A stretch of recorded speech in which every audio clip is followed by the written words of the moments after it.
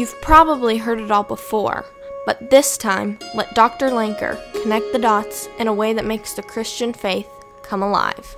I'm your host, Dr. Jason Lanker, and I'm here to help you connect the dots.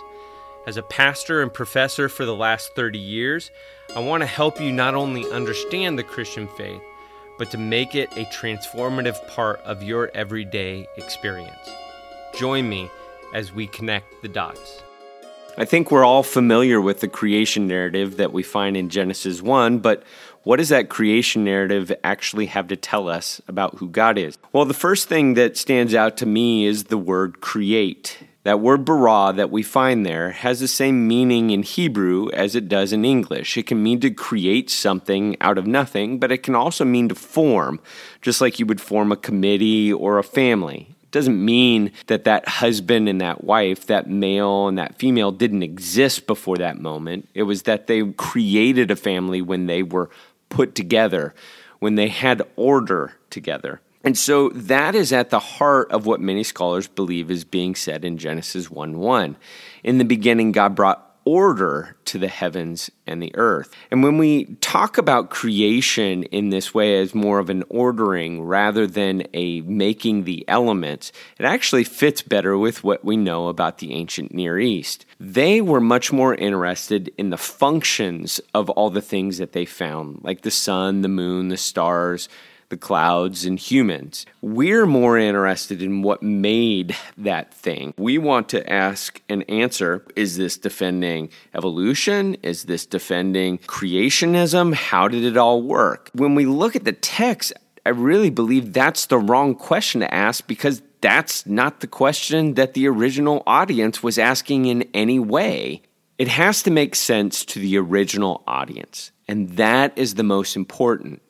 When we grab that in their time, then it can speak more deeply to us and the questions that we really should be asking. Questions that sometimes will make us reevaluate what a text is actually all about. And that's what I believe Genesis 1 and the creation narrative is really getting at. It's trying to tell us about who God is and how he works in all of his creation, not specifically about how the substances were formed and in which order they happened. There are several reasons why I think this is the case. First, in Genesis 1:2, it says that darkness was there and that the Spirit was hovering over the surface of the deep.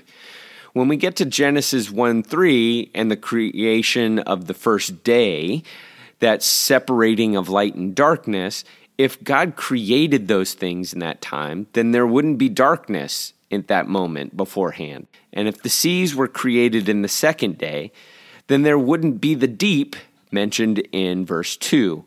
So the elements being present in those first verses give us the sense that, hey, there is the elements already in place. God's now going to order them. And that's exactly what's seen in the words tohu and vobohu. The world was formless and void. We tend to think of that as there's nothing there. But the words actually have more of the sense of there's no order. It's just chaos there. And so what God's going to do is he's going to take two sections of creation. The first we find in the first 3 days. He's going to, in the first day, create time. In the second day, he's going to create weather, and in the third day, he's going to create food. These are the three basic functions needed for all of life. After creating those, in the same exact order, he's going to create lights in the heavens, which correspond with the light that he created in day 1. These will help to show the days, the seasons, and the years. Corresponding to the second day and the fifth day, he'll create the water and sky animals. And on the sixth day, corresponding with the land created in day 3, he'll create the land animals and man. What you'll notice is that every day has a corresponding partner to it, except for day 7. And that was how ancient people showed what was important. They were saying what we are not used to hearing, that man is not the penultimate expression of God's greatness in his creation. It's actually rest. Rest is the one that doesn't have a pair to it, and that fits with everything we know about the ancient Near East and their religious perspectives. You can imagine.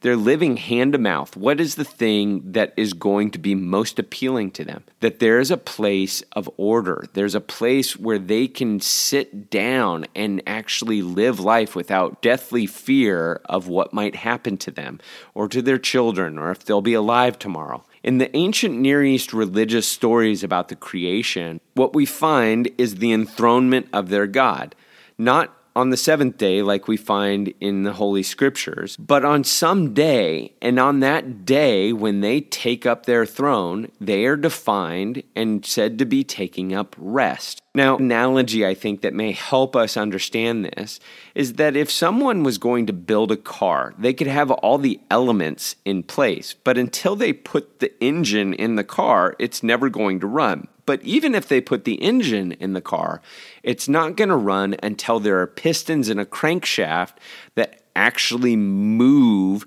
this power into actual movement of the vehicle. You could put a steering wheel in the car, but it's not going to be directed until you put wheels on the vehicle. That's exactly what happens in this creation narrative. The light is good, but it doesn't really mean much until you have the light-bearing objects within creation. And that's that parallel going back and forth. At the end of it, though, is what you would define as rest. Once the mechanic has put this car together, they take a seat in the driver's seat. They rest in that seat. And once they rest in it, it isn't that they're going to go take a nap. It's that they're finally finished putting the thing together. It's in its proper place. It's ready to do what it's been made to do. Now, as its designer, they're going to drive that thing into the ground, and they're just going to make the most of it.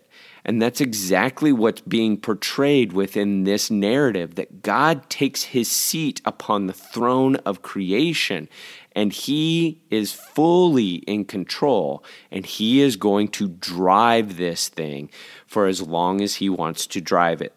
So we can see that this creation narrative is insightful and important to us for many reasons in understanding who God is. First, God is present in the chaos. He's not absent from it. He doesn't show up when it gets really bad. He's already in the darkness, hovering over the surface of the deep before he ever steps in to bring order. God is there in our chaos. When things seem out of place, when we're deathly afraid, when we don't know how it's going to be put together, he isn't absent and then just going to show up at some point when he makes everything right. No, he's with us in those moments, and we can be assured of his presence. He's always acted like this. The second is that God is in opposition. Like all ancient Near East gods, he is in opposition to chaos, and he is going to bring order. That's what he desires more than anything else. He's going to give everything its purpose and set it in its place. Now, what we need to realize is that not only will he set things in his place, but he will set us in our place. And we oftentimes have a really hard time with being told what to do and what our place is and how we need to work under God's control. We want God to be working for us to achieve our ends. But the creation narrative says, no. This is God's creation. He orders it. He puts it the way that it needs to be. And when he does, he always takes a seat. And he controls the day-to-day. He moves, he motivates, he accomplishes what needs to be accomplished. God did not just set things in order in the past, but he is orchestrating it in our day-to-day. And as we rest and rely on his power to put things in order and to be present even in the chaos, that's when we really begin to experience God to his fullness. So, what does it mean that God created the world? It's not just that the elements were put into being by him. More importantly, what the creation narrative tells us about who God is that he's always there. He has a plan, and he will see it to its end. I hope that this encourages you and guides you in your day-to-day, and that God can create new life in you and through you this week.